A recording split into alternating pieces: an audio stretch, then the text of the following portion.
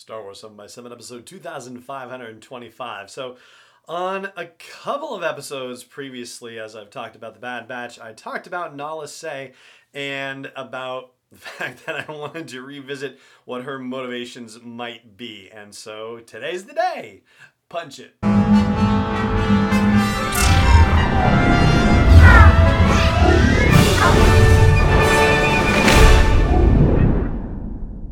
Hey Rebel Rouser, I'm Alan Boyvon, and this is Star Wars 7 by 7, your daily dose of Star Wars joy, and thank you so much for joining me for it. So, Nala Se, just to give you the brief refresher, is the chief medical scientist on Kamino. She is one of the primary drivers of the whole Clone Trooper program when it was initially ordered by Sifo Dyas and then later managed by the mysterious Lord Tyrannus. And we also know that she was one of the few people who knew about the inhibitor chips that were installed inside the Clone Troopers' brains. Now, to the general public, when it was discovered that there were inhibitor chips inside the Clone Troopers' brains, her line was that it was meant to suppress some of the more aggressive tendencies of the template, if you will, for the Clone Troopers, which of course would be Jango Fett. Now, that of course is not the real reason, and it's not even the reason that Nala Se thought it was. So Nala Se was told by Sifo Dyas and Lord Tyrannus that the inhibitor chip was supposed to be there as a means of controlling the troopers and making them be ready to deal with rogue Jedi. But you know, I guess you could say in a way, Order 66, when it was done, was against Rogue Jedi, just, you know, rogue against what Palpatine / Darth Sidious's plans were for destroying the Republic and creating a galactic empire. So basically, Nala Se was on board with sort of the letter of the law, but not the spirit of it exactly. Anyway, so that much is the foundational stuff that we need to know, but there's also the story arc that happened in season 6 of the Clone Wars where they find out that these inhibitor chips exist, and we find out that Nala Se is basically, you know, kind of two minds when it comes to the Clone Troopers. On the one hand, throughout the Clone Wars series, she is making sure that everybody's aware that Clone Troopers are valuable and, you know, you don't take the investment in them lightly. But on the other hand, she views them as Kaminoan property. And so there's only a certain level of tampering with them that she feels comfortable with. And the notion of, say, trying to extract the inhibitor chips if one is going bad or there's a fear that, you know, maybe something else is going on, like in the whole conspiracy story arc, yeah, she's not having any of that whatsoever. To the point when, in that conspiracy story arc, when Fives tried to report what was going on to the Galactic Republic as they arrived back on Coruscant, Nala Se gave him a quick, sly shot of, you know, some kind of drug that made him act crazy, and she insisted, oh, it's because, you know, if you take out the inhibitor chip, then things go really crazy with these clones, and you can't let that happen. Now, again, that's the public story, and considering that there were all sorts of Republic personnel there, and because she, of course, didn't know that Sheev Palpatine and Darth Sidious are the same person, then, you know, she's going to go with that public line about it. But getting to the Bad Batch situation, and in thinking particularly about Aftermath, the first episode, the pilot episode, if you will, of the series, I keep going back to that line of hers about the clones being Kaminoan property.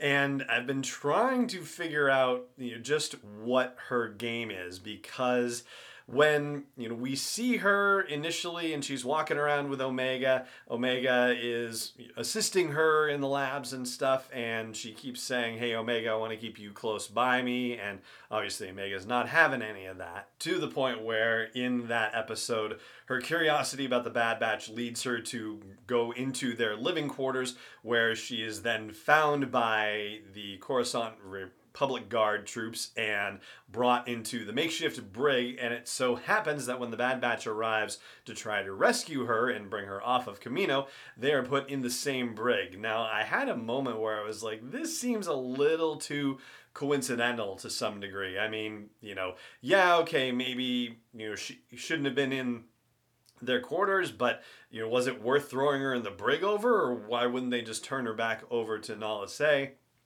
Not sure. It just seemed a little bit odd that she was there, But, maybe that's just the way it was working for them at that time, working for those red armored troopers. Anyway, so then you get to the scene toward the end where the Bad Batch are trying to make good their escape, and they get into that landing bay where they are facing off with Crosshair and a squad of Imperial troopers. And Nala Se prevents the bay doors from closing and trapping them inside. And she's holding her data pad, and it says override on it in Aurebesh. And then later on we see her looking at Crosshair on camera and seeing Crosshair staring disgruntledly at the departing Havoc Marauder. So she was watching the whole thing. She knew Omega was there. And I was trying to resolve why she would let them escape or assist them in escaping, especially then with the scene that happens later where she meets with the Prime Minister, Lama Su, and says, oh well, but the Clone Force 99 folks escaped with Omega.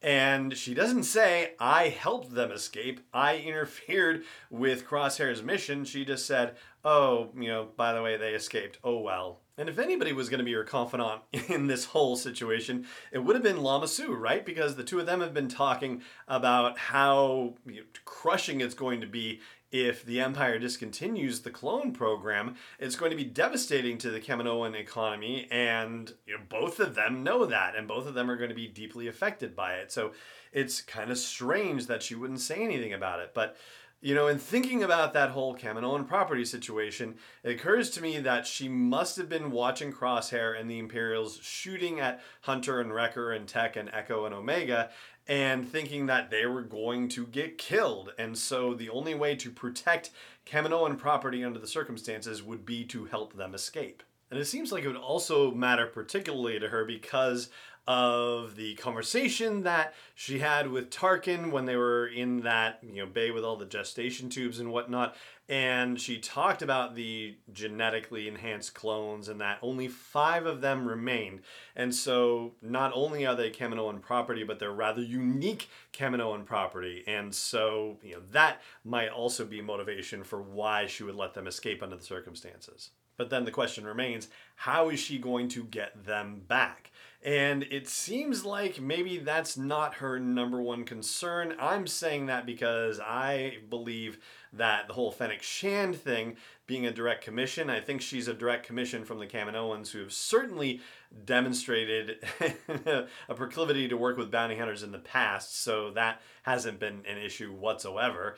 And Omega is probably, I think the presumption is, more special comparatively speaking than the rest of Clone Force 99. Whatever their enhancements are, Omega's enhancements are entirely different, and that's going to be one of the big reveals that comes later on in the Bad Batch. The makers of the Bad Batch have already said as much, basically, that there is a lot more to reveal about Omega and what her deal is, and that's going to be a significant part of the Bad Batch as things go forward. So there you go. That's the Nala Se episode. And I think that helps explain her behavior, but, it's kind of diabolical in its way, and I'm surprised that we haven't seen more of her, so I think that she's got to show up in future episodes. I'd love to know what you think about that, so chime in wherever there's a comment section where you catch this episode, or at home base for the show at sw7x7.com. And that is going to do it for today's episode of the show. It just remains for me to say thank you so much for joining me for it, as always, and may the Force be with you wherever in the world you may be. Star Wars 7x7 is not endorsed or sponsored yet by Lucasfilm Limited, Disney, or 20th Century Fox, and is intended for entertainment and information purposes only. Star Wars, the Star Wars logo, all names and pictures of Star Wars characters, vehicles, and any other Star Wars-related items are registered trademarks and/or copyrights of Lucasfilm Limited, or their respective trademark and copyright holders. May the Force be with them. All original content is copyright 2021 by Star Wars 7x7. We hope you love it.